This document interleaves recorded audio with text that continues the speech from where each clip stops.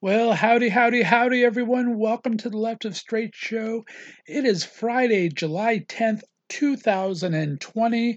I am your host, Scott Fullerton, and I hope you had a great week and are ready for even better weekend ahead, my friends.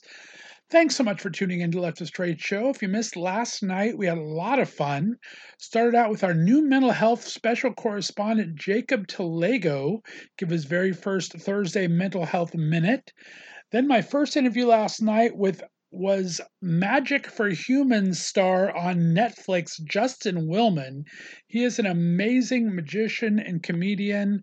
His magic is just out of this world. If you haven't seen the first three seasons of Magic for Humans on Netflix, binge it this weekend. You can thank me later. And then we finished up with author Britt East with his book, A Gay Man's Guide to Life, and great tips in there that he created, went out last week. So it was a great show. If you missed it, be sure to check it out. You can go to your favorite podcast distributor like Apple Podcast and Google Podcast, iHeartRadio, and Spotify. Download the episode, listen to it. If you liked it, please give it a 5-star review. That way more people can find us. And then just click a little subscribe button up there, and you'll know when anytime we have a new show posted, and you can decide if it's any of the interviews you want to listen to or not.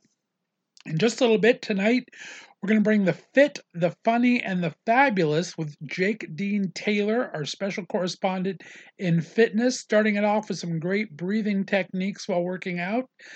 Then our buddy Tyler Mead from New York City, a fantastic comic. He also produces some great podcasts. He'll be on joining us talking about his life in New York there. And then we're going to finish up the evening with the beautiful Inside and Out Miss Bianca Turner. She's an artist who immigrated to the U.S. from Romania, has an amazing story to tell and some beautiful art to share with us. So we'll be finishing up with that tonight, so you're not going to want to miss any of those. Before we jump into it, I do want to give a big shout out and congratulations to Jesse Tyler Ferguson and husband Justin Makita on their new baby boy born yesterday. They made the announcement in February, and Beckett Mercer arrived Tuesday of this week. I also want to give a big shout out and thank to all my interns. You need to be checking out their videos. They've been killing it in studio and out. Next month, they're going to be premiering their own podcast, which is part of their intern experience here. So be sure to follow them on social media. It's at Left of Straight Radio on Instagram and Twitter, and the Facebook page Left of Straight Radio. And you can always follow me too at Left of Straight on Instagram and Twitter, or Scott Fullerton on Facebook. Send me over a friend request. We're going to be back next week with 5 more all new episodes, 10 more great interviews, Monday through Friday at 6 o'clock Pacific, 9 o'clock Eastern Time. Monday is Music Monday with Jay Knight, Travis Howard, and Joey Suarez. This is finishing up the week of pre-taped interviews while I was supposed to be on the big gay road trip to Palm Springs. But I am home, so listen to these last 2 pre-taped interviews, and we'll be back with all new next week, guys. So here we go. Let's go ahead and hand it over to Jake Taylor with our Friday Fitness Minute. Take it away, Jake. Hey, Scott, and hey, everybody else. I just want to take a quick moment to say thank you guys so much for listening to this amazing podcast. I think it's doing wonderful things for the queer community. And as always, Black Lives Matter. Clearly, this whole COVID thing is getting everybody a little bit riled up, especially here in my city of LA. And I wanted to go ahead and take an opportunity today to discuss breath work and why it's so important in exercise, and even further, so important in de-escalating your anxiety. Now, typically breath work is used in meditation or in yoga, but a lot of people don't know that breath work is also used in resistance training and strength training as well. Now, there's a really, really great warm-up or cool-down that you can use before or after you exercise to lower your heart rate and activate your parasympathetic nervous system, which is essentially the system put into place to keep your adrenal levels down, keep everything down so that you feel calm and your heart rate stays at a functional speed and at a good speed, right? Because when we feel anxious, our heartbeat will like race and we'll feel hot, we'll get sweaty. All these really adverse things are going to happen. But the really awesome thing is by incorporating this breath work that we call crocodile breathing, we are really able to micromanage our body in a way that I'm not sure a lot of people understand.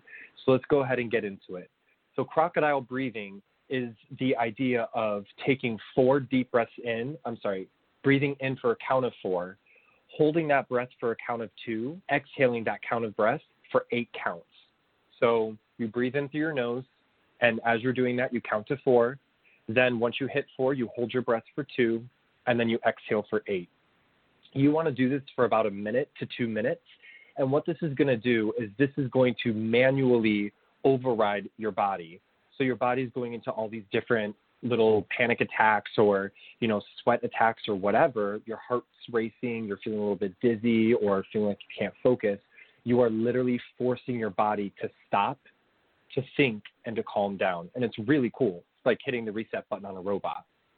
Now, this is super, super, super important because not only is anxiety very taxing on the body physically, but also mentally and emotionally as well. You go through an anxiety attack, you're thinking about COVID, you're thinking about protests and police or, whatever you're thinking about, and you feel like you're so out of control. And really honing in with this crocodile breathing really helps you to take a step back, sit down, and refocus your thoughts and feel like you're more in control. So you can do this before a workout, especially if you're feeling really anxious and you feel like you don't know what you can do. And then furthermore, after you've done this really amazing workout, your heart rate's up, you're feeling sweaty, you might even feel a little bit nauseous because we've lost a little bit being out of the gym for so long. You can incorporate this crocodile breathing at the end to lower your heart rate, get your body back down to a normal temperature, and get you ready for the rest of the day, whether it's working from home, taking care of your kids, kissing your partner, going on that cute date with that cute boy who you saw last week and you're like, oh my God, you're so cute. And he was like, you too. And you didn't realize that you guys had a thing for each other. That guy. Yeah. Okay. So that's crocodile breathing. And we talked a little bit about anxiety. Okay. Now I'm going to go ahead and I want to incorporate how important breathing is into resistance training and strength training by giving you a circuit and talking about the breathing that goes along with it. Okay. So we've got 4 exercises that we're going to do in the circuit. Okay. The first exercise is a walkout. That's when you go into a squat position and then walk your hands out so that you're in a tall plank position as if you're ready to do a push-up, okay? Now, the breath count for that to make it the optimal breathing is you want to breathe in as you go down into a squat. As you walk out, you want to exhale. When you're at that push-up position, you want to inhale. And then as you press back into the squat, you want to exhale, and then as you step up, you want to inhale again. That's optimal. That's going to get you the most amount of oxygen going to your muscles that allow them to contract and fire like we want, okay? The second exercise is going to be a push-up into a downward dog position, okay? So you're going to push up. You're going to do a push-up, so you drop to the floor. When you're doing that, you want to inhale, and as you press back up, you exhale. So now you're in a tall plank position. Then what you want to do is press your butt up to the air, push your head to the ground, and you want to do that crocodile breathing of 4, hold for 2, exhale for 8. You want to do that 3 times, and then you want to go back into the push-up, and you want to do inhale on the way down, exhale on the way up. And you want to do that about 12 times. Same with the walkouts. So 12 walkouts, 12 push-up into downward dogs, okay? This is going to keep our heart rate down while still utilizing our muscles and putting them under tension, which is going to fatigue them and help them to build and get stronger, okay? Third exercise, we've got glute bridges, okay? You're going to be on your back. Your heels are going to be on the ground. Your legs are going to be at 90 degrees in relation to your knee. And what you're going to do is you're going to exhale as you push your pelvis up to the sky, and then you want to squeeze for 4 seconds, and you want to inhale as you drop back down to the floor. And you want to do this breath work consistently, and then you want to do that for 15 repetitions. So you want to exhale as you go up, squeeze for 4. You can breathe in and breathe out like normal. That's fine. And then you want to inhale as you go down, okay? So that's number 3. That's going to be great for your booty. And then finally, you want to do a curtsy lunge. Now, this is really great because this allows you to have a well-rounded leg experience, essentially, because we as humans work in 3 planes of motion, and the curtsy lunges are in the transverse plane, which means that you're going in a rotational way. Long and short of it is, this is a really great exercise to make sure that your hips are nice and strong and that you have well-balanced legs so you won't have any knee or hip injuries, okay? So what you're going to want to do with this fourth exercise is you want to swing your foot onto a diagonal behind you, and then you want to drop the back knee to your front heel. So let's say you've got your left foot forward, right foot's moving. You'll be standing with both of your feet side by side. You're going to take your right foot, swing it around on a diagonal so that your toe is diagonal from your left heel. You're going to drop your right knee down right behind your left heel, and you're going to come back up, okay? As you drop down, you're breathing in for a count of 4. And as you come up, you're exhaling for a count of 4. And then you're going to place that foot right back by the side of your left foot, and you're going to do that for 12 reps each leg. It sounds a little complicated, I know, but it's amazing for your legs, and you're going to feel the burn, and you're going to feel like a brand new person, okay? So breath work, crocodile breathing, 4 counts of inhale, 2 counts of holding your breath, and 8 counts of exhaling. Great for anxiety. It's also great pre and post workout. And we've got that 4 exercise circuit: walkouts, push-ups, glute bridges, and curtsy lunges. You're going to get all 3 planes of motion doing all 4 of those exercises. The rep scheme for those is 12, 12, 15, 12. Okay? You can even make a cute little jingle out of it. All right, guys. Thank you so much. That's all the time I have for today. I hope you guys stay safe out there. And please, please, please always remember to breathe and to calm down. We've got this. We're here together. Okay? Thank you guys so much. All right. Bye-bye. Hey, thanks, Jake. Appreciate that. And be sure to follow Jake on Instagram at Jake Dean Taylor. And you will be happy that you did. He posts some great workouts on there. He does Instagram lives and just talks about his life. So follow Jake Dean Taylor at Instagram. All right, guys, let's go ahead and play a little music, get into our first interview here. On the other side, we'll be talking to comedian Tyler Mead. You're listening to Left of Straight Show right here on the Left of Straight Radio Network.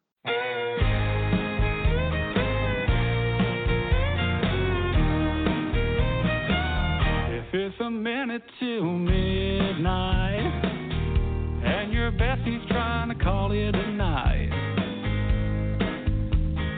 fumbling her words, reaching for her purse, let me clear something up. This ain't no fairy tale of play, no fairy godmother that's having her way. If she's up and turn you loose, left behind one of her shoes, that can only mean one thing: Cinderella's had a drink.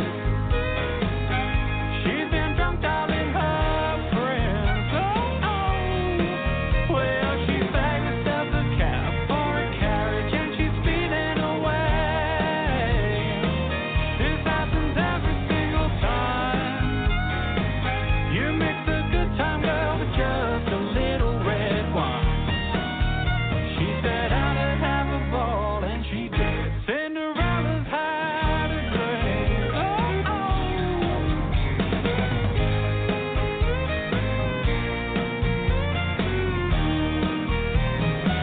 I'll bet you $20 tomorrow she'll call in sick and call to see if you're home. You'll take her for supplies, a Big Mac, a shake and fries.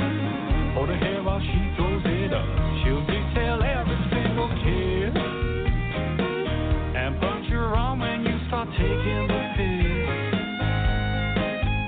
While she's looking in the mirror, looking like an ugly sister, 'cause tonight is clinkety clank. Cinderella's had a drink.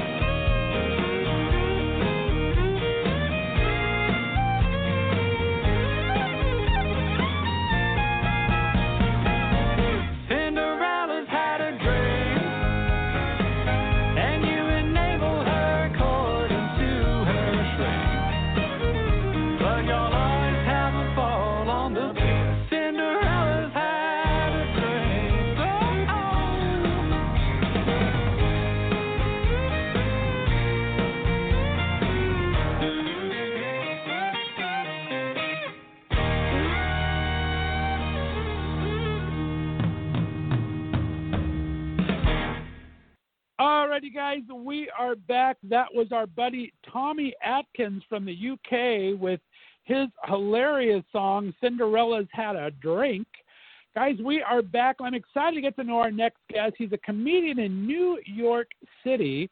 When he's not on stage, he's behind the scenes producing shows like Inside the Closet. He's worked for great people like Corinne Fisher and Christina Hutchinson on Guys We Fucked, and we have to talk about that at University of Berkeley.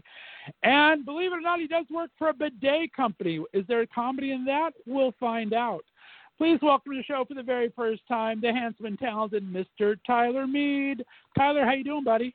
Hello, I'm doing well. Thank you for having me. I'm excited to have you. Thanks so much for coming on the show. I appreciate it. We are still in our quarantine 2020. How are you holding up? Is 2020 a wash yet, or what's going on with you, my friend? Well, we did hit like the halfway part as of today, I think. So bad. Right. Just judging by the vast majority of the year, not great. A lot of people, myself included, really thought this was going to be their year. And then the year had other plans. Yeah, kind of strange when that sucks you in the face like that. Well, New Yorker, and you've kind of traveled around as a I consider myself a vagabond, and you've been through school and working and things. You've been from like California, New Orleans, New York. I've been kind of all those places. Talk about New York pandemic-wise. Have you been sheltered in place there? You been able to get the heck out of Dodge, or how are you coping with just the logistics of it? So I have a Jewish mother. So the second that it seemed like coronavirus was going to seem like a problem, I got a text being like, I think you should come home. And then about 30 minutes after that, I got a call that just said, you know what, I actually just got a bus ticket. Can you just come home today? It'll only be like 2 weeks. And I think that was March 10th. So I've been back home in the suburbs of D.C. in Maryland for quite some time now, and I don't know what New York is like anymore. I've only heard stories and seen very upsetting Instagram photos. There you go. I love it. Let's start with a little bit of background. Talk about that family. Where did you grow up, and what kind of a kid were you? So I am from an actual Real Housewives town. So I grew up born and raised in Potomac, Maryland, which is, to put it plainly, a cultural wasteland. And then to make things better, both my parents are lawyers.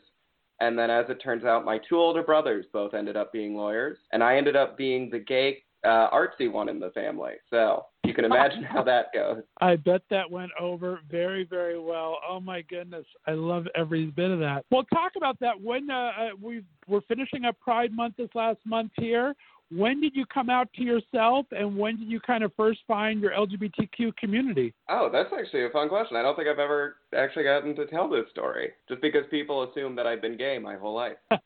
I guess, so I kind of figured it out right after my senior year of high school, just because I had a confusing experience where I know a lot of gay men really relate to some sort of pop diva, and that's kind of their awakening where it's oh my God, it's Britney or Madonna or Lady Gaga. And for me, it was Tegan and Sarah and Amy Winehouse. So it was I think I might be gay, but a lesbian. And then I realized, no, I like dudes too. So it was just a slow process. And then in college, through, funny enough, doing our college newspaper was where I first started to hang out with gay people, but it was mostly women. So again, not really throwing out the lesbian idea entirely just yet.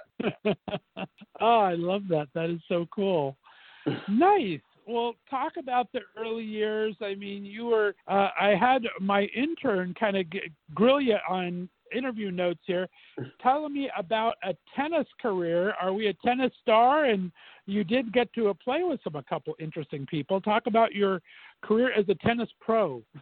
Well, as I said, I do have a Jewish mother, so athleticism was not in the gene pool at any point. So star was very far off. No, I grew up playing tennis. My parents had a pretty solid rule of if you're a kid in the house, you should have a physical activity. Not a bad idea. They also actually let us pick. We weren't forced into doing lacrosse. So I just did tennis because both my parents played. I played from the time I was 4 or 5 and all the way through high school. And I think what you're after is when I was a sophomore in high school, I guess. So this would have been like 2010. We got a couple of new students in my clinic who just happened to be the Obama children. Just happened to be. Okay. Yeah, you know how that happens when you live in a D.C. suburb and Kellyanne Conway lives maybe 15 miles from you, regrettably. Oh, you poor child. You poor child. Oh, my goodness. I feel so sorry for you all of a sudden. Goodness gracious. It's okay. Well, We that's just kind don't of drive by amazing. there. And is that like a whole, was this at a time there was a whole Secret Service involved, I guess? And what was that like to have to maneuver around? I mean, just a minimum of 4 unmarked black vans. My dad was always fond of saying, like, one of those is just full of guns. And that really eases your nerve on a tennis court during puberty. I made him laugh a couple of times, but that I was just glad they were laughing and not trying to physically tackle me to the ground. Did you ever accidentally hit a beanball right at him with the tennis racket? Boom. That would have been No, but they did. story. The time I really made them laugh was when I hit another kid in the face. So not one of them, Oh, but God. like one of the expendable ones. Good. As long as you have priorities there, I do like that a lot. Very cool. And I want to keep on your parents for a little bit because I did a little bit of research on my own, and I've become fascinated with other people that do video and social media because I have the face for radio. That's all there is to it, buddy. So I don't do the whole video thing. So I decided to look at your TikTok, and what are you guys doing to your poor puppy? What the hell is happening to that poor puppy? Is this a therapy session I didn't know about, or what's going on, dude? You've You never gotta seen share with people me. clapping for dogs? Are you up on youth culture? Because I've been trying to. No, Not it's as just like, violently as that seemed. Tell me what's going on there. you gather around your dog and you clap, and most dogs get excited and feel like they've done something great, and our dog had a mild panic attack and walked away. I love it. I mean, it looks like your dog has kind of a dependency issue as well from very different much things I'm so. seeing on the post. How did that come about? What are you doing to this poor puppy, and where did you get this Oh, puppy? it is not what Is it I yours did. or is it your parents'? It's my parents' dog, and my mother has made sure that the dog only loves her, mainly through bribery and food and poisoning her against us. Oh, my goodness. I love this. So much fun. I just want to spend a week with your family. We got a quarantine. Trust Invite me, me no, over. you don't. I've been here Well, for let's over talk- 100 days. 100 days in solitude. Oh, my goodness. All right. Well, we'll send you a lifeline, I promise. Talk about this traveling. Like I said, I'm a big vagabond. I'm reading my notes, and you have been all over California, New Orleans, New York. Talk about what's your California experience. Sounds like college there. Any other time outside of college, or what was your California days like? So I went to school in New Orleans. Oh, my goodness. Yeah, I went to Tulane University. I've been to California, but like as a child, so I'm not. I think I might have fucked something up there. If you guys have notes about me going to California, I saw something. What's that University of California Berkeley thing? Was that a separate thing? A joke? Was that a work gig then, not a school thing? I thought you went to school there. I just did I say inferred. Berkeley? I went to Tulane, which is very much in New Orleans. Very much in New Orleans. Last time I checked, it was still in New Orleans. I don't know if if there it's hasn't moved, been a hurricane or a flood recently, but I think it's still in New Orleans. I mean, until the city sinks, Tulane is staying right there. Yeah, we got a lot of speeches about that during my undergrad experience about, the city is actively sinking into the sea, and if you kids don't do something about it, we are just fucked. And it was kind of confusing because I was a liberal arts major, and I don't know. There's nothing in Kant that was going to help with this. Nice. I love it. That's great.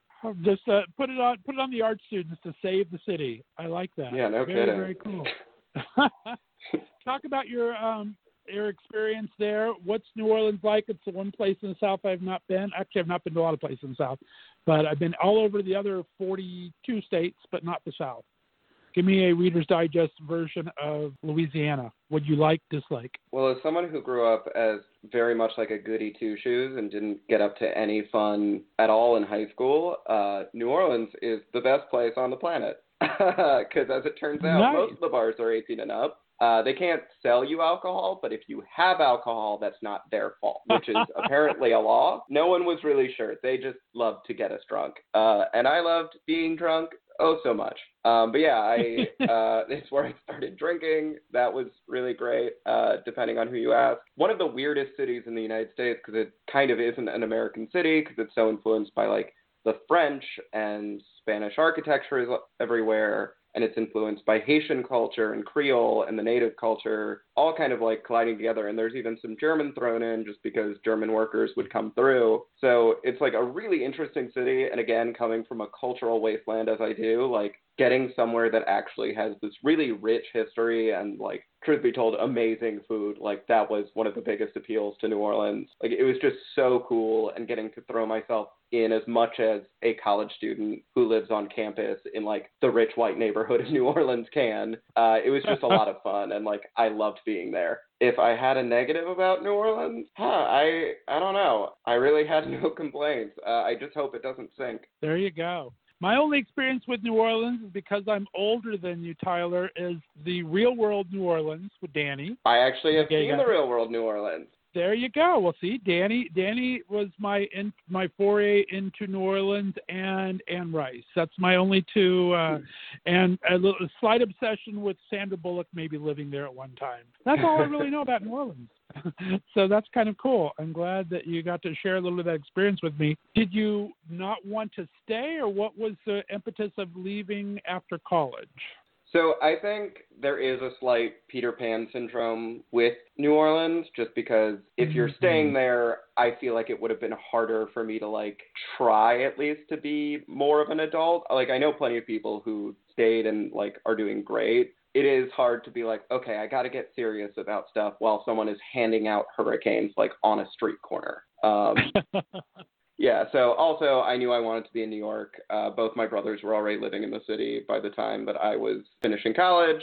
For what I wanted to do, I felt like, yeah, that's probably where I need to get to. Well, there you go. And I'm sure you went to school for comedy and performance art, right? Philosophy. That's what so basically, because I didn't go to school to get a job. That's hilarious. I love it. Now, talk about these comedy roots of yours. What got you interested in performing in comedy? So that's interesting. And I think a lot of gay comics actually talk about this. Like, for a very, very long time, I, like, loved comedy, but never really thought about doing it. The first movies I remember watching as a child, beyond, like, the Disney stuff and whatever my parents were like supposed to be showing a 4-year-old. I was the youngest, and my brothers are 3 and 6 years older than me, and it's all boys. So they had kind of given up by the time I came along. So when I was like 4 years old, we would be watching like Young Frankenstein and Monty Python like in our basement as a family. Nice. And I didn't understand most of it, but I still like loved it. And then what really did it was I went away to summer camp one year, and my oldest brother, as Jews do, we got to come back, which was nice. And my oldest brother lent me his iPod at the time, which I didn't know how to work because it was brand new technology. So I just put it on shuffle, and eventually it got me to a Mitch Hedberg album. And I listened to all of that over and over and over again at age 8. And then I would go around this Jewish summer camp talking about how much I loved heroin, quoting it. And everyone was kind of like, please don't say this in front of the head staff, but please tell my 16-year-old counselor friend what you just said. Oh, that's hilarious. Yeah, and then just growing up, I would always watch stand-up. Loved people like Natasha Leggero and Chelsea Peretti. Just anyone who was like kind of living this ridiculous fantasy on stage, which shocker that now I like also love drag, but it's just so much fun. And then when I got to New York, I was only hanging out with comedians, and I'd taken a class on comedy in college. And after a while, I was like, oh, I only hang out at comedy bars, and the people I'm hanging out with are doing comedy. It's kind of weird that I'm the one just hanging around. Maybe I should do comedy. So did you always go to that step of wanting to be on stage, or did you think at first maybe you'd be a comedy writer? Where do you think you got your writing chops for your material? So that actually comes from my journalism background, funny enough. I always did entertainment stuff. I worked on my high school paper, and then when I got to college, I had this great editor, this guy named Charles Bramesco. He lives in Brooklyn, and he's a huge film critic. I'm super jealous of everything he does. But we had this weekly anonymous column called The Airing of Grievances, where you just like wrote about a complaint about something on campus, kind of. And it was like a chance to try and be funny. And as a freshman, I was like, oh, that's so cool. I wish I could do that. And then my editor was basically like, well, no one agreed to do it, so you are going to do that this week. And I started writing that all the time. And like, it was lucky that I had watched so much stand-up and like watched so much TV because I knew basic stuff, kind of set up punchline and like rule of threes, like basic joke structure stuff. And then my senior year, I took a class called Women in Comedy that really got into like joke structure and like breaking down how to write material. And then just like being around comedy as much, it just kind of all at once pushed me away from like, well, you're writing all these jokes. You want to get a writing job for television. No one's going to just read a script that you give them because who cares? I might as well be like, well, if I can write the shit, I can say it on stage. So that's kind of what it was. It was just like, well, I keep writing shit that no one will read, so I'll just yell it at them. Though, what was your first experience on stage? Where did you first perform, and what was that like? So there are kind of two instances on this case, because there was the class I took in college where as our final, we had to do stand-up, and somehow I agreed to do 10 minutes of awful material to a room full of drunk college kids who would laugh at anything. And that does not count, because if you did well at your first time doing stand-up, that's not real. It might as well have been like a dream. And then I went to New York, and I asked a comic who I had gone to her show every week, amazing comedian Lillian Devane. She used to do the show Hush Money in the East Village with Mehran Kagani, and it was my favorite show to go to. And one day I very sheepishly like DM'd her because she was always nice to me at the show. I was just like, where's an open mic? And she was like, oh, you sweet poor creature, go to Alligator Lounge. And if anyone is listening and wants to go to their first open mic, first of all, don't. And second of all, especially don't go to Alligator Lounge. It's like a horrible, not like the worst, like I got a couple of chuckles, but just like so clearly no one in there knew who I was not going to listen to what I had to say. And it was also awful, like awful material. And so I did it again a week later and then was like, nope, this is too hard. And then a couple months later, when I was working for Corinne and Christina, I met a couple of other comedians and they were like, why don't we take you to an open mic so you're not sitting by yourself and agonizing over it? I was like, that's way better. And it was. There you go. I like it. It's safe to travel in numbers. And what was your first set that you feel kind of killed it that you were most proud of? Ooh, first, I don't know. It wasn't like an exact moment, I guess. Basically, like on the 1 year anniversary of me doing comedy, I went to the bar I do most of my open mics at. It's called The Creek in the Cave in Long Island City. It's a wonderful establishment where me and a bunch of other wannabe comics hang out in a basement and get drunk together. I don't know, something just kind of like clicked where I was on stage and I was really comfortable and I was like working with the audience. And at an open mic, the audience is very much in quotes because it's just the other comics who are pissed off that you're on stage and they're not because they have to wait their turn. And I don't know, something just clicked. Like I was walking around, I was talking to most of the people there. Like I could sit down and have a conversation with anyone else. Oh, I'm kind of in it now. Like people actually will listen to me. Nice. I think a big part of it is just sticking around long enough that like people understand that you're not going to quit after 3 tries and they can actually take you seriously because you're going to be around. So they might as well like get used to it. Right. Do you have any type of a tone or point of view that your comedy kind of stems from, or is it just all situational, whatever is in your life at the time? I mean, my comedy is definitely painted in like broad strokes by being Jewish and being gay and coming from a pretty intense type A family. I like to laugh at stuff you're not supposed to. I've already made one Holocaust joke on your nice show that I hope I don't get yelled at for again. I will remind people that I am Jewish. I cannot say it enough. It turns out I do say it way too much because I've had friends tell me so. I don't know. There's always been something very funny to me about like mean women. So Joan Rivers, Katherine Ryan, Natasha Leggero, like anyone who can like take that very pointed tone and like go after someone, but so well that like it makes everyone laugh. Like that's what I love. I want to find like the rudest thing you can say that you still get away with without getting hit, because that's how I got through high school, making comments that were funny enough that I didn't get hit in the face. So I don't know. I mean, part of it is definitely leaning in on the gay thing and playing with that expectation the audience has of like, ooh, a bitchy gay guy. And it's like, oh, don't worry, I'm much worse than bitchy.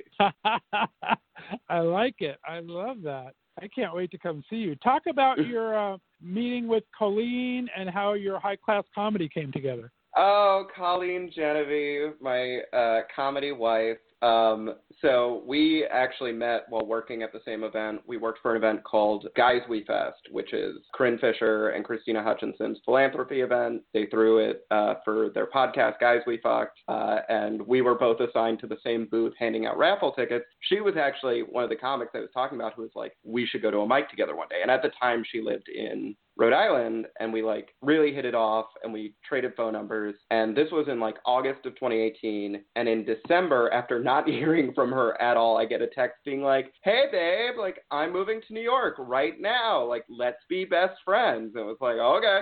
And then I had only been doing comedy for like 3 months. She'd been doing it for 2 years. We kept going, and eventually, like, I actually felt comfortable enough doing stand-up that we were like, you know what, fuck it. Like, everyone else started a rinky-dink little show. Let's have the best rinky-dink little show. And we've gotten to do it a grand total of 3 times. And then Corona hit, and really fucked that for us. God. One day, high-class comedy will return, and when it does, come to S&S Bar. And how do you guys, what is the show exactly? Do you guys each do your own sets? Do you kind of play off each other? Is it a duo thing, or what are you guys doing? So we are like very much, I like to think, classic comedy people, if that makes sense. Like, neither of us are very alt. Like, we get up and we tell jokes. Right. And then what's nice is we have this really, like, almost Nichols and May, that is the most self-aggrandizing thing I've ever said. But we have a really good dynamic as friends. I tend to, pun intended, play the straight man a little bit, and Colleen kind of is very capable of hamming up like the kind of messy, fun persona. And together it like really works.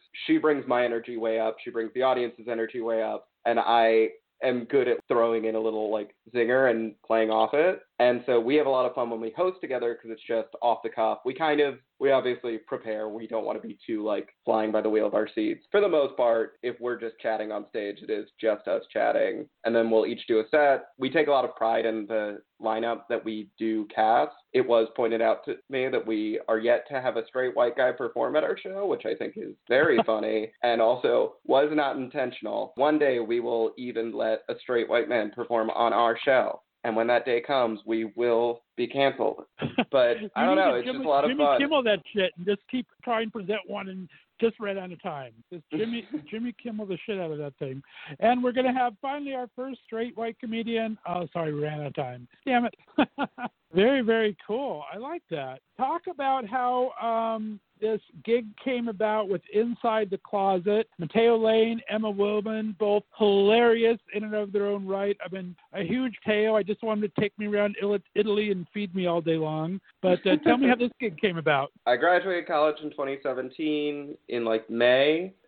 Moved home for a few months because that's what you do when you studied philosophy. And after a little while, I was not so much asked, but told that I would be working at my dad's law firm because he thought that was a good way to get me interested in applying to law school. And it really backfired because I just told everyone in his office that he was hitting me.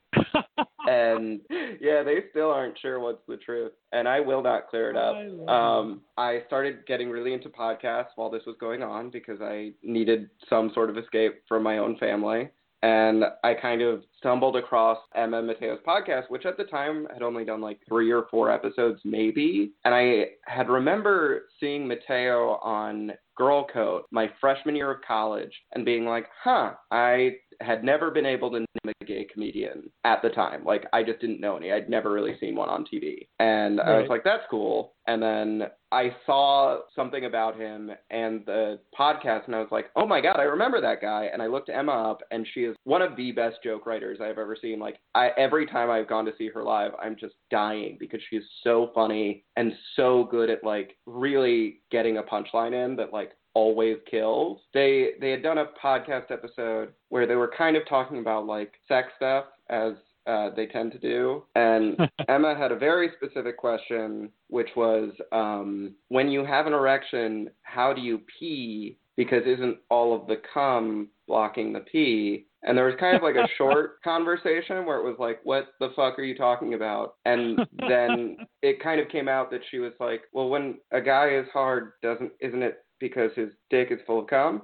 No, it's not a water bottle. And I tweeted Emma, and I was like, this episode was so funny. You guys should get like a sexual health expert on, and you should ask them every question that you've ever had, because this is hilarious. And Emma was like, that's a really good idea. And I kind of joked back, and I was like, I have lots of good ideas and can also carry coffee. Let me be your intern. And they just kind of said, sure. And then I was working for them, and I got a call. I had a call with Emma to set it up where she was like, just making sure. And I was kind of going over some of the ideas I had. I was, like, we can talk about sexual health. And I mean, with a conversation like that, we can talk about PrEP. And like, I bet there are sponsors that we could get, considering that you guys are gay comedians especially. And one of the ones that at the time in 2017 I like kind of suggested was a company called Pure for Men, and if you guys are listening, you should still sponsor us. And basically they sell a supplement that helps people prepare to bottom by making them like way more regular and kind of keeping everything more packed. Sorry, I'm talking about poop. I don't know how to explain it.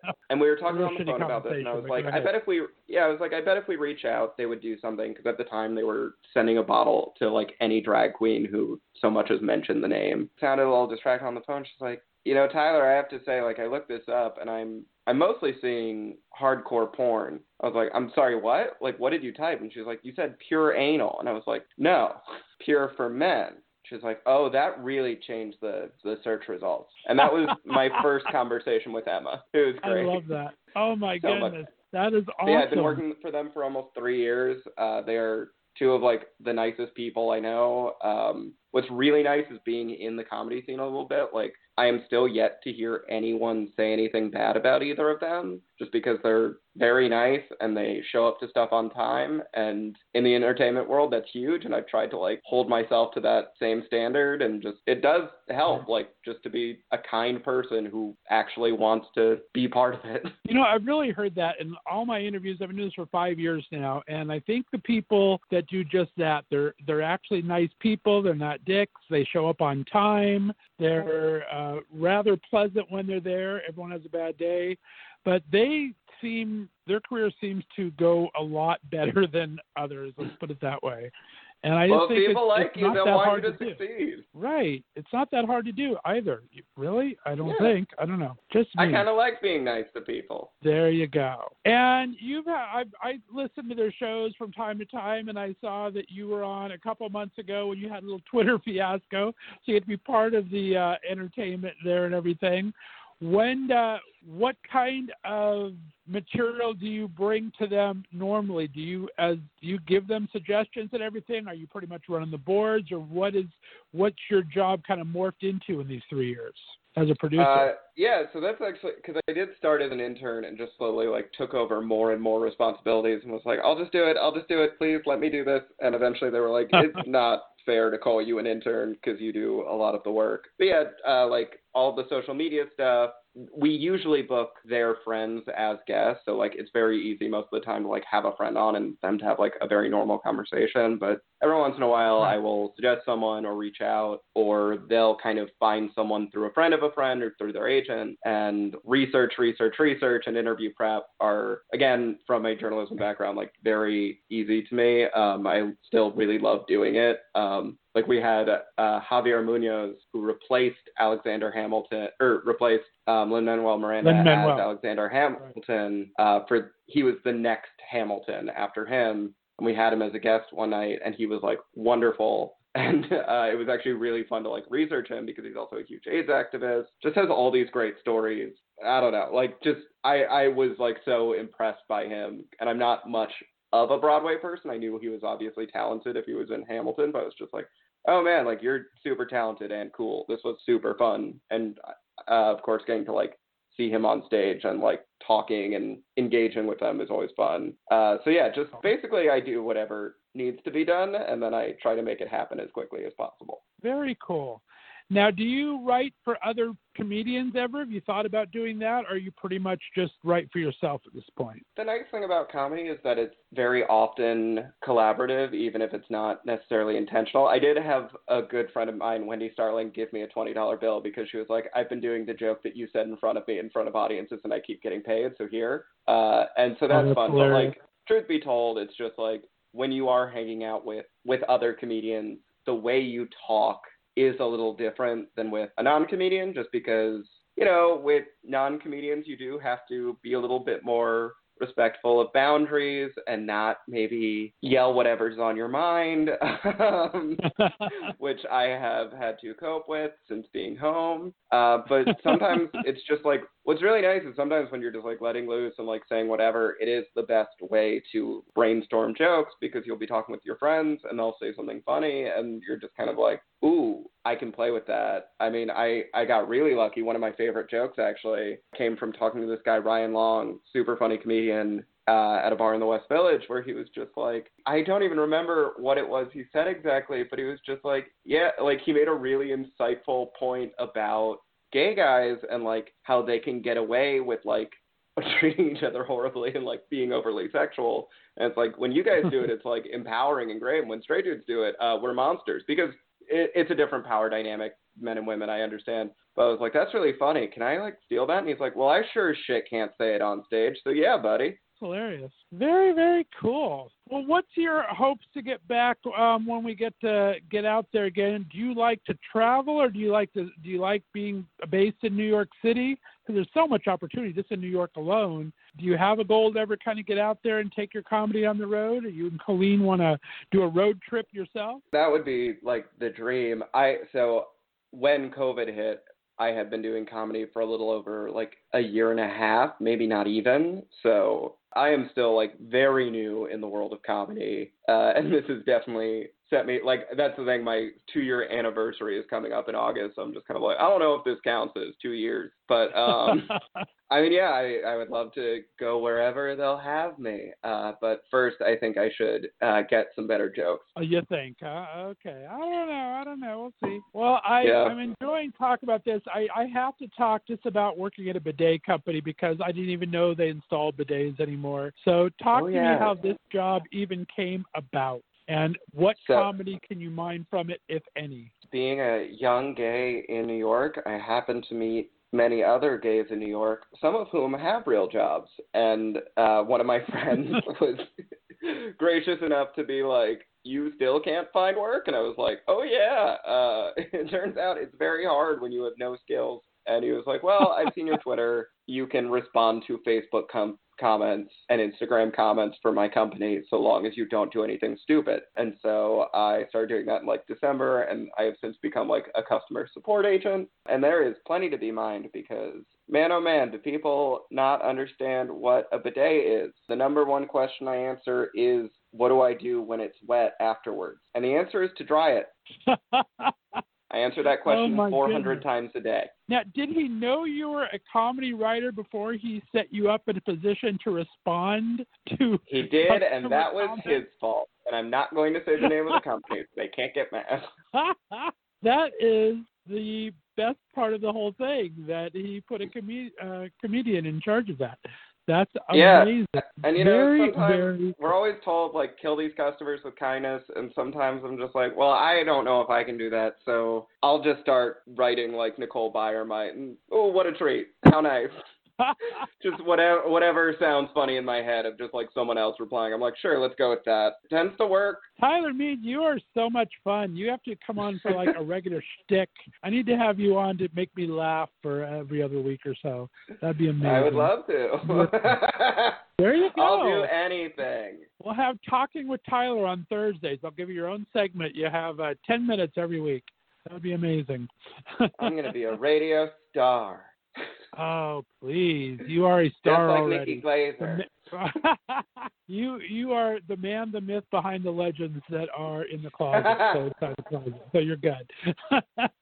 Well, my friend, we need to wrap this up relatively soon here. Let everyone know where they can find you on Instagram and social media, and your next big gig in your head, where you're going to be playing at. So you can find me on all social media at Mead by Mead. That's my last name, MEAD by Mead. It's really easy to spell. Just don't add an E to the end. And then, if it's ever safe to do comedy again, you will see me at every open mic in New York, because I will never again decide that I'm too tired to go to comedy.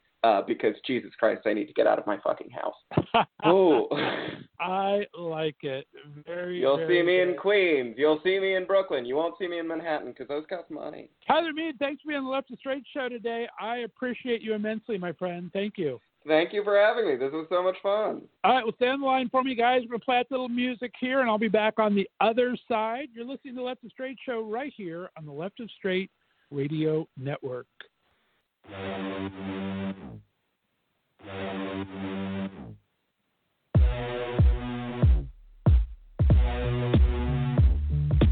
Please don't say hello to me. Don't ask me how I've been when I'm crying out in public, terrified of making friends, drowned in shallow conversations. Don't remember where you're from. Work too hard with no vacations to pretend I'm having fun. 'Cause wow, it feels like my body's been taken over. For the first time, not thinking about running away. I could swear there's an angel up on my shoulder, and I'm getting kinda used to it. You could hate me like I'm hurting you, and I wouldn't give a damn about it. You could say I'm breaking up with you, and I wouldn't be mad at all.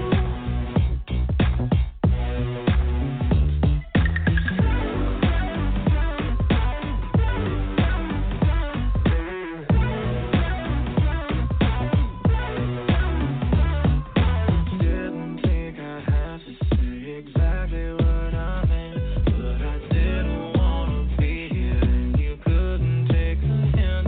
Been too careful with your feelings, baby. You ain't made of girls. If you're making me unhappy, you can go and kiss my. Wow, it feels like my body's been taken over. For the first time, not thinking about running away. I don't care if my attitude's getting colder, so you better get used to it. You could hate me like I'm hurting you, and I wouldn't give a damn about it. You could say I'm breaking up with you, and I wouldn't be mad at all.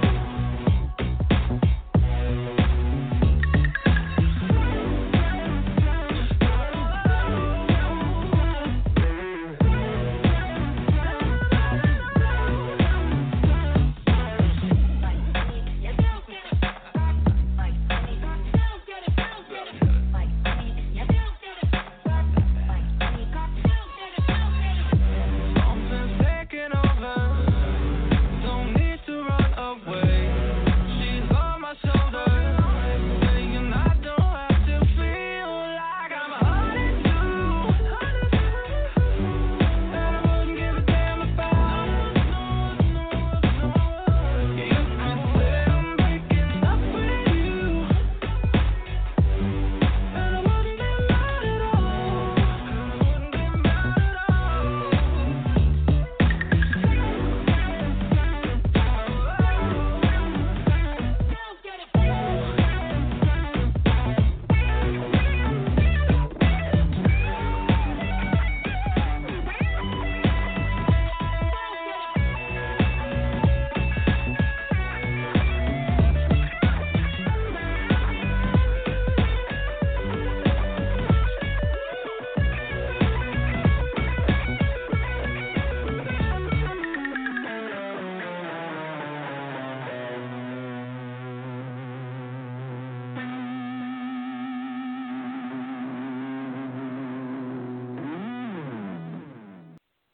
All righty, we are back. That was Z Machine with Honeydew. If you missed my interview with Z, go ahead and check out the Left of Straight Show archives. We talked to him on a Musical Monday just about 2 weeks ago here. Guys, I'm so excited to have my next guest on. In a world right now that needs as much color and inspiration as we can get, this LA-based artist Bianca Turner is making a mark as a maverick of abstract color and soothing inspiration. Originally from Romania, the self-taught and internationally featured artist has been steadily rising up to the top of the art scene. She's currently in Los Angeles, and her work's been featured in prestigious expositions around Europe and Asia, and major publications such as British Vogue and London Lux. Currently riding the Corona wave with all of us, please welcome the internationally recognized artist and local Los Angelino, Miss Bianca Turner. Bianca, how are you? Hi, thank you. I'm well. I'm doing well. How are you? I am good. Thanks so much for calling in. We're in strange times indeed. You're in Los Angeles, and you guys are back into the thick of things again. How have you been holding up out there? Okay. Yes, I'm okay. I lost count of the days since I started this lockdown, and I'm just painting every day. So there you go. All good so far. Thank you. Well, I guess what will be good art for us eventually is just passing the time for you right now, because, yeah, like you said, can't even leave the house too much, right? That's horrible. Exactly. Yes, but, sometimes for us, the artists, this is not something different. We usually like to paint all day and don't leave the house. That's what my writer friends say. I have lots of writers on the show, and they say, this is all I do anyway, except sometimes I do it at a Panera. But other than that, I'm by myself writing all the time. I can say that I'm an artist in residence, There you go. I like it. A nice little title. Oh, fantastic.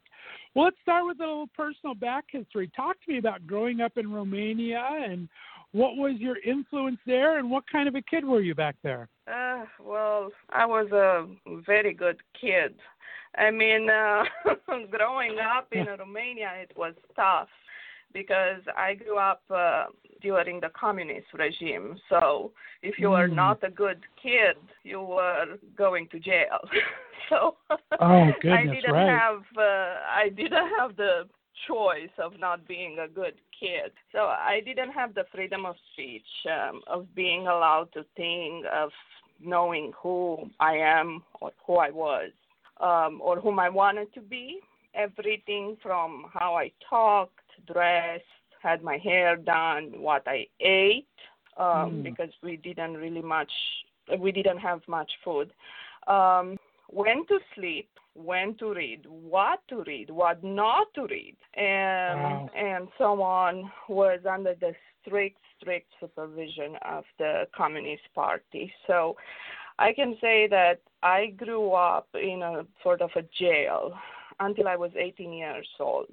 Then in my high school, we started the anti-communist revolution, which took the streets of my city, Timișoara, which is the second biggest city in Romania, and it spread out throughout the entire Eastern Europe, to the entire Eastern European bloc. So not only to the entire Romania, but to the entire Eastern European bloc. So I can say that I'm very proud that at least I did something good in my youth. Oh, you should be proud. That's amazing. Yeah, so it was a bloody revolution, though. So only in Romania was a bloody revolution. The rest of the communist countries was a velvet revolution. And seeing how people in my country were fighting for a better life but were killed by the communist regime left painful memories in my mind. And I will never forget those memories. And they are reflected sometimes in my dark, gray, gloomy, sad art. I usually make very colorful art, but when I scream my pain from my soul regarding my childhood, you can see it in my pieces that I paint about my childhood and adolescence, and they are related to this political regime that I grew up in. And even the titles, I don't do metaphorical titles, or I just scream my pain in the titles. I grew up in communism. This is how communist was. And I even have chains on my canvases. So it was very, very painful. My grandfather was in a communist jail. I never met him. He died there. So it was just extremely painful. Oh, I imagine. Goodness, I'm so glad you were able to escape that. Were there any artists in your family, or how did you even come to know art? Were you just looking through the country art, whatever they showed you, or how did art come into your life? Well, both of my parents had artistic inclinations, but due to such a strict political regime in the country, they were not allowed to express themselves. So my father loved to paint, and he did it as a hobby, but he was working in a medical field, and my mother was working in an educational system in the country. So she had an inclination to be a very good writer, and now she's still, I'm pushing her to pursue her dream to write a book, and now she's still not decided that she wants to go into that path, but being retired, she is probably going to finish writing her book. Unfortunately, my father passed away, so he couldn't pursue his dream to paint after he retired, but he was painting in his time off, so those were their hobbies. However, in the country, arts were not encouraged. So in school, people were not doing visual arts because freedom of expression, as I said, was not allowed, and doing arts, this is like something that you can express yourself, you can do what it's in your soul, in your mind, and that was not allowed. Probably the only art that was done was reproducing the same portrait of the Communist Party leader over and over again, So right.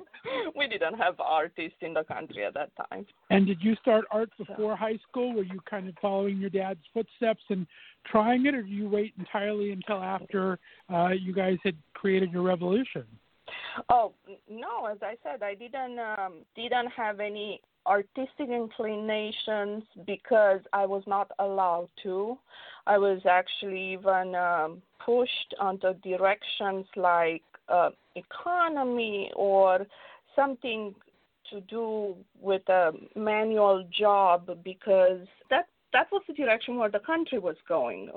So everyone had to have a job as working in a factory or, to be a blue-collar worker or possibly white-collar worker. So obviously I wanted to be a white-collar worker, so I went to business school because that was giving me the freedom to escape the country. Was a business school, gives you the opportunity to have a diversity in your career. You can be an accountant, you can work as a manager, you can do different things. And so I had to go to business school thinking that possibly in the future I might get a job in another country and I can escape. So when I was in high school, I was getting prepared to become an economist, and I also prepare myself to have blue-collar job, which in my case, I picked biochemistry to work in a lab. So that's the reason why I am actually an economist. I have a degree in economy, and then I pursue a career in biology, Oh, my goodness. That's an Yeah, overachiever right there. Look at that, doing all that and then becoming just a magnificent artist that you are. Did you ever take any schooling for art, or was all the other, you're totally self-taught? I'm totally self-taught because my adolescence, I didn't have a choice and a chance to make a choice for myself. It was pretty much the Communist Party made a choice for me. Okay, you're going to do this in life. So it wasn't even my family. It was like you have the inclination to become a biochemist and work in a lab or go to the economy school. So once they decided that for me, how would you like to, have a party deciding your life for you, right? Ooh. Right. So when they decided that for me, I was like, okay. So I did my bachelor degree and my master degree in economics, and then the situation started to change in Europe. And then European Union was formed. The communist regime fell in all the Eastern European bloc. And then everything went into this like transition, and no one knew what was happening. And then all of a sudden, master degree was not enough, so we had to go and get a PhD. So you can imagine, no. I'm like, here I am hating economics, but being very good at it because I was a good kid. I always had to study. I always had to be like an A student. So I'm going and pursuing my PhD degree in economics. And then I started in Romania and I graduated here. And after that, I was like, I'm not happy with business school. I'm not happy with a career working for corporate America. Let me go and continue my biochemistry studies. And I ended up doing marine biology and oceanography here.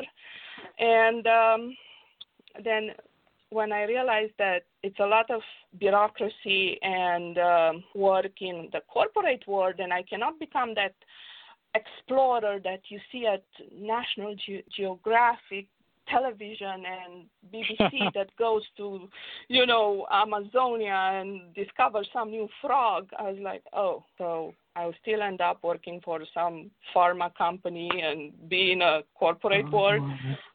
I don't like that.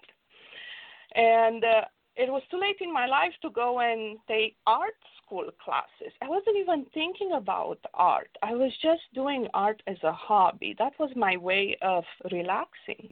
Some people go and do yoga and Pilates, and they meditate, and they try to do different forms of, working out and finding something to relax them. And I didn't even realize that this was my form of meditation. And although I didn't have a lot of free time because I was always going to school. For so many years in my life, I went to school, and I was working also. But in my free time, even was an hour a day, I was always painting. And I started painting in 2002 here in United States as just as a hobby. And since 2002, I found it very relaxing. And then I started doing mandalas and drawing, and then I found myself during all these boring meetings, you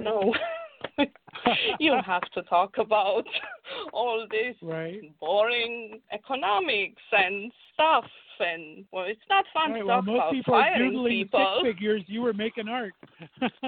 Yeah, and I started to doodle. And I was just looking yesterday in one of my notebooks from the time when I was working. I shouldn't mention the company in case they would hear me. But in one of the meetings, I was writing, this meeting is pointless. And I had 6 pages of doodling, and I was like making paintings with everyone who was in the meeting, different characters and what was happening. It was that's actually amazing. more like a cartoon, Right? Oh, so, I love that, though. In fact, my boss said, if you do what you like in life, you won't work 1 hour in your life. And I was thinking, what is he talking about? I'm here. I'm standing here. I'm wasting my time at work, firing people, which I hate to do. I have to manage people. I have to fire them. I have to, the company was going through all this. We're going to fire 20% of the company. We're going to do. So I'm like, I don't like this. Right. I'm good to people. I love people. And it's like, okay, I didn't understand. That got stuck in my mind for over a year. If you like what you do, you won't work 1 hour in your life. And then all of a sudden it hit, that's what I like to do. So I made a decision to make the change. That's amazing. Do you think it took you so long because you were so ingrained of your Romanian lifestyle where you had to do all this, that even though you were in the U.S., you didn't feel free to do something you loved? You still kind of felt that pressure to do what was expected? Why do you think you didn't break away earlier? You are absolutely right. Part of me was that responsibility that was instilled in me. Mark's words were constantly coming in my mind. The work makes a person to be noble. And I was like, just going to work 9 to 5 is going to make me be a noble person. And I realized, no, right now I'm working 24 hours a day. Well, of course I sleep, but I'm saying like what I give out from my soul, it's 24 hours of work. I'm fully giving out 100% of my soul to this job as an artist versus when I was working in a corporate America, I couldn't. My soul, my passion was not there. I was barely giving 75% of me to that work, and I was trying, but I couldn't give more because my passion was not there. I was going to work 8, 10 hours, 16 hours a day sometimes, but I was not there, you know. Is that expression, be here now? I was never there. So it's like, no, this communist slogan is not going to work for me. And I said, I have to change it. And I think about what's better for me, to waste my life and everything for this paycheck that comes every 2 weeks, or to risk and take the risk and see if I can make it. And I said, I have to take the risk. There you go. And, I love that. You know, then I had a very, very hard year in between 2011 and 2014. I lost my father, my grandparents, and in the same time, I have to say that those were the people that maybe would have not understood me taking this risk. They were always like, you know, you have to be responsible, you have to be. So once I lost them, I was very, you know, depressed. I was going through mourning. I was going through a lot of depression and normal trauma that someone goes through when you lose so many people in a family. But in the same time, after I went through this mourning time, I felt like liberated, because I said, okay, now I will just do what I want to do in life, you know. And good for you. And a boss helped me. He said, Bianca, you don't like doing what you are doing. Why don't you pursue art and just make it? And I was like, wow, if even my boss tells me that. I was like, okay. So I took a leave of absence with his approval, and still wanted to be sure that I can go back to something in case I'm not going to make it, in case it's not going to happen. So I was lucky, because I was so much thinking about something positive happening to me and wanted to make it into this project. And all of a sudden in 2016, I got invited to an international exhibition that was happening in London. And I said, okay, I'm just going to go. I went there, and from there, all the doors started to open to me.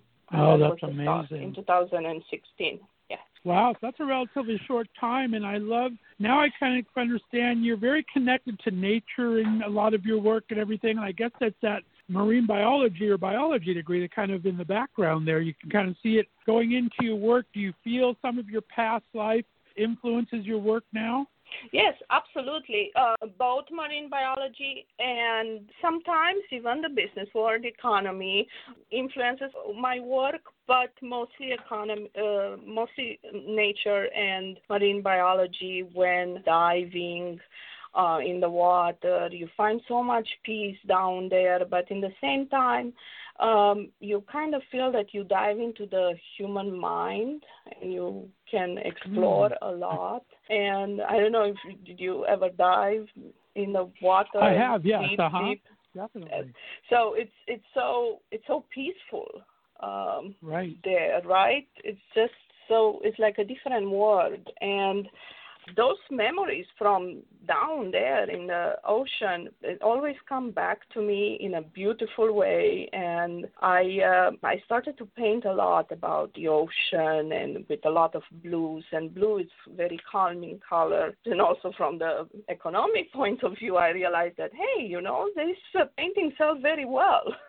So read later that, in fact, everything with water and ocean sells very well. Those are the number one paintings that usually sell. From landscape category, for example, ocean sells the best. And I love nature a lot. So the colors in California. What's not to love? I mean, True, always very true. The light and the colors were amazing. That's why in Europe only Provence has this type of light that we have here in California. So that's why such good art was done in the past in Provence in France. And Right. the best light in the world for filming, for everything, it's here. That's why we have the movie industry here. Please. So, And talk about, how would you describe your style and process of art? well, I would say that my style is lyrical abstractionist with strong influences from the color field art movement. But I also use a balance between abstract with figurative when I do natural environments and portraits. So when I do landscapes or flowers, or then I mix those two, like abstract with figurative, and the rest of the time it's lyrical abstractionism with a lot of colors. And the two main elements that you can find in my art is colors and light. I play a lot with light, but the way how I use the light on my canvases is making it with different textures from glitter. So yeah, I love that glitter aspect. That's amazing. I think I'm the glitter girl. So everything has glitter around me. Sometimes even my dog has glitter on her. Tends to get everywhere, that's for sure. Yeah. I was just reading yesterday connotation between coronavirus and an artist who uses glitter. If you have 9 people painting and one of them paints with glitter, how many will have glitter on them? So that's how coronavirus was explained to the artist. So it's like, yeah, actually more than 9. Even the dog has glitter. That's a great analogy. On her. I love that. Oh, that's Yeah, very funny. But glitter is great for creating these playful lights, like even disco lights on the canvas. One of my collectors have one of my paintings is called Aztec Sun. And that painting changes colors, like, I don't know, has like 20 different colors. Depends on the time of the day. Well, being the sun, it changes the colors based on the way how the sun moves on the sky. So that's my technique that I use. So glitter, it looks differently, depends from what angle you check it out, you know. And right. If I use opalescent or fluorescent or different type of glitter colors mixed together, then when you look at the painting front view, you see it in one color, and from the sides you see different colors. So this is very fascinating. Unfortunately, I cannot really take good pictures of my paintings to show all the colors that they have, you know. Yeah, I bet. It's other than that, it changes from the angle and everything else. It'd be 4 different pictures from 4 different angles, right? When you photograph it, I can imagine. Exactly. Yeah, that's still very cool, though. I just finished now one painting that now I started to paint with nitrocellulose, and it's opalescent nitrocellulose, and I was trying to capture that painting in the evening. It looks in one way, and during the day in a different way. And I was like, wow, it's green, it's black, it's navy blue, it's pink, it's violet. I'm not really sure what color that painting is, you know. But well, and then doesn't that cellulose kind of glow at night? Is that the right stuff I'm thinking of? Is that the kind of glow also? I also have the ones that glow at night. Yeah, some of them glow at night. Some of my paintings, I'm telling you, like some of my paintings, I have to take 20 pictures just to show all the way you know. So I like imagine. to interact with my paintings, and I love lots of colors. A friend of mine was saying yesterday, you are like a child that when you paint, you're like a child. You use a lot of colors. You look around with a lot of curiosity to see what's around you, and you think that with the glitter and the colors and the light, you can save the world, but you put a very strong message. Like it's a child with a very mature message on the painting. And I said, oh, I really like that. Yes. Yeah, I do want to save the world. There you go. I love that. We'll talk about painting now in this era of COVID and Black Lives Matter. Are you finding it more maybe darkening your pictures, not in a literal sense, but in the tone of them, or do you feel you're trying to go more hopeful with them and more light into them? I am a very optimistic person, and our job as artists is always to send out a message. So I think it's very, very important for us now to see the glass half full and send the good message out there. Now is the time for us to do a lot of work for Black Lives Matter, for the fact that people need more art and see that tomorrow it's going to be better, or next year it's going to be better. We're going to have hope. We have to be optimistic. At the beginning of this pandemic, I was scared like everyone else. But I created a piece. It's called The Art Must Go On. And on that piece, I put together pieces from Van Gogh, Munch, Miro, Dali, Michelangelo, Botticelli, and myself. And you can see on the canvas that there it's a lot of panic. Of course, a lot of color and light, my two elements, but a lot of panic because I was panicking like everyone else. You have this fear of unknown, but at the same time, I was thinking, hey, if all these people, all these artists in the past survived so many pandemics and plague and bubonic plague and, all these other things, Spanish flu, and then we will be okay. That's what I wanted to show to the world, that people went through this in the past, and we will be okay. We will go through this.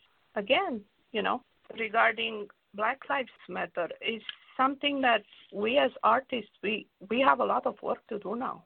We have to send a strong message that the world has to change, become better, no extremism. And I was very busy this time. Actually, during this time, I was busier than before because I found so many sources of inspiration, and I painted every single day. And there were also a lot of projects online, and as I said, the art must go on because it saves the world. The art is, I have a quote that I created, and I say, art is the definition of infinity.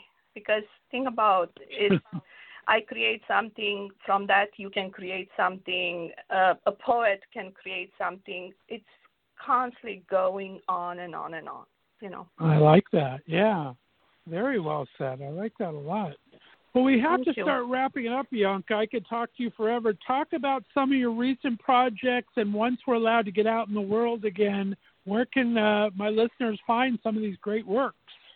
So one project that is dear to my heart is working with the underprivileged children. Unfortunately, now we had to stop due to the COVID situation, but at Union Mission are a lot of underprivileged children, Union Mission in Los Angeles on Skid Row.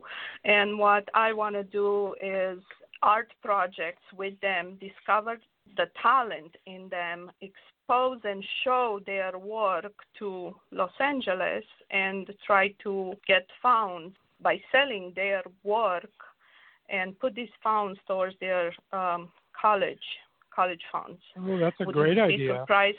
Yeah, it is. And you would be surprised when I ask all these kids, like, would you want the money now or to go towards college? And they all said college, because college and education is their freedom to a better life, ticket and to a better life, ticket to that type of freedom. And other projects that I have is in Rome, I have an exhibition. It was postponed since March, but now it's going to be a live exhibition in Rome in September. It's organized by Musa Art Space, and the theme of this exhibition, I like it a lot, is twin genders.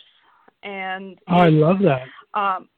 Yeah, it's very good. And this gallery is very well supported and endorsed by UNESCO in Italy. So this is definitely a good project that United Nations UNESCO is supporting. I participate at the International Festival of Street Art for first time in my life. I'm very excited in my city in Romania, in Timișoara, and my works already started to be projected very big on the buildings there because Timișoara is the European cultural capital of European Union in 2021. So that's exciting Nice. because now people can see my works are big on the buildings, and probably next year I will just travel there to participate to a few cultural events. And That's in fantastic. 2022, I will have a solo exhibition in New York.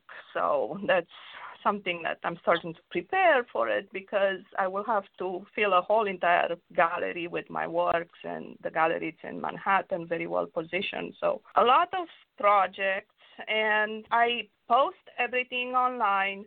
I have a website, biancaturner.com, but I'm very, very active with all of my projects on Instagram at Bianca Turner Art and on Facebook at Bianca Turner Art. And people can contact me via email, info@biancaturner.com. I would like to be involved in as many charity projects, donations of art for foundations. People can contact me. I work with different charity events here, Ashes of Hope, Heaven Heals for domestic violence, all type of foundations where I can help teach artistry for underprivileged people, children, anything. Please contact me. With all my heart, I will come and offer my support or my paintings. That is wonderful. And your website is lovely. Twisted Martinis is my favorite so far, I think. I love that painting. I think it's amazing. So much great Thank work you. out there, like I said. Your use of color is just fantastic. You're already just killing it in the award season, the Leonardo da Vinci Universal Artist of the Year, Woman Art Award from the Musa International Art Space in Madrid. So you are on a roll, my friend. I'm so excited you were able to take the time to call in today. Thank you so much. Thank you for this invitation, and I'm wishing you all the best. Well, back at you. You are welcome anytime. Anytime you have a new exhibition or need to get the word out about some projects for your kids or for anything, you reach out and we'll have you back on, okay? Absolutely. Thank you. All right, stay on the line for me, Bianca. We're going to play out a little song here for you're listening to the Left of Straight show right here on the Left of Straight Radio Network. Give me all you have, but I'm still breathing. But I'll hold on till the end. We can fight all night, but I'll still breathing. Gonna hold on tight until the end. But a mountain sits upon my chest, and I'm tired of shallow breath. We can fight all night, but I'll still be there. Where the road ends, where the sun lives. All we need to do is fly. It's not enough to just survive. You and I could really thrive if we just close our eyes and fly. Give me all you have, but I can't see it. But you hold on till the end. You can shout all night into the silence, or rise above into the air. All we need to do is fly. It's not enough to just survive. You and I could really thrive if we just close our eyes and fly.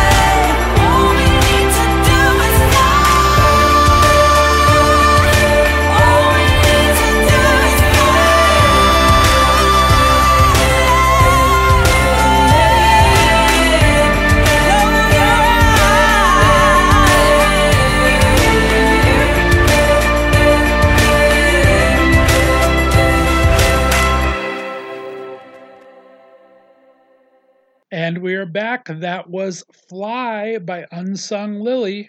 Alrighty, guys and gals, that does it for this week's Left of Straight show. Thanks so much for tuning in.